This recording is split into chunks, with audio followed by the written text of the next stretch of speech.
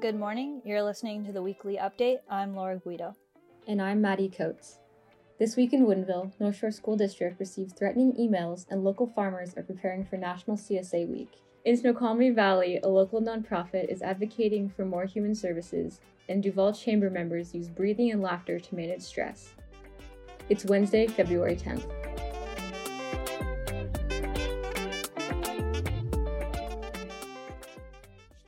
North Shore School District Superintendent Michelle Reed said in a Facebook Live event on February 3rd that staff had received threatening and hate-filled emails in response to its participation in a national program for Black History Month. The Black Lives Matter at School Week of Action took place February 1st through 5th and was designed to start a conversation about racial discrimination in schools. She said the negative reception only further reinforced the need to educate about these topics. Community-supported agriculture, otherwise known as CSA programs, have become increasingly popular throughout the pandemic as a way for consumers to buy local produce directly from a farmer. Similar to a ski pass, these programs encourage people to buy shares of a farm's harvest in exchange for a portion of the crops throughout the season. National CSA Week, from February 21st through 28th, is a time for farmers to begin marketing and promoting their products. Claire Thomas, owner of Root Connection in Woodinville, said there are at least 6 CSAs in the valley, each one different from the last, and encourages members of the community to eat local. Last year, the King County Alliance for Human Services formed the Snoqualmie Valley Local Advocacy Team to build awareness about the need for human services. The team is working with cities and nonprofits to increase funding for vital services for underserved groups such as children, the homeless population, individuals with disabilities, veterans, and others. At times, local agencies that serve these populations end up competing with each other for funding.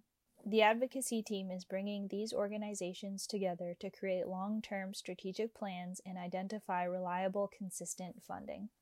At Duval's Chamber of Commerce meeting on February 4th, Mary Beth Ackerman, CEO of PhysioCare Physical Therapy, shared some tips and tricks to manage stress while working from home during the pandemic. Randy Young, a certified laughter yoga teacher at Laughter Glow in Duval, emphasized the importance of good breathing for blood pressure and stress reduction and overall relief of general body aches and pains. Maddie, would you mind giving us an example of one of those breathing exercises for stress reduction? Is that something I have to do? I think that you do. I'm feeling a little stressed out right now. I think it would be very helpful. If you insist. To practice synchronized breathing, take a breath in through the nose for a count of 3.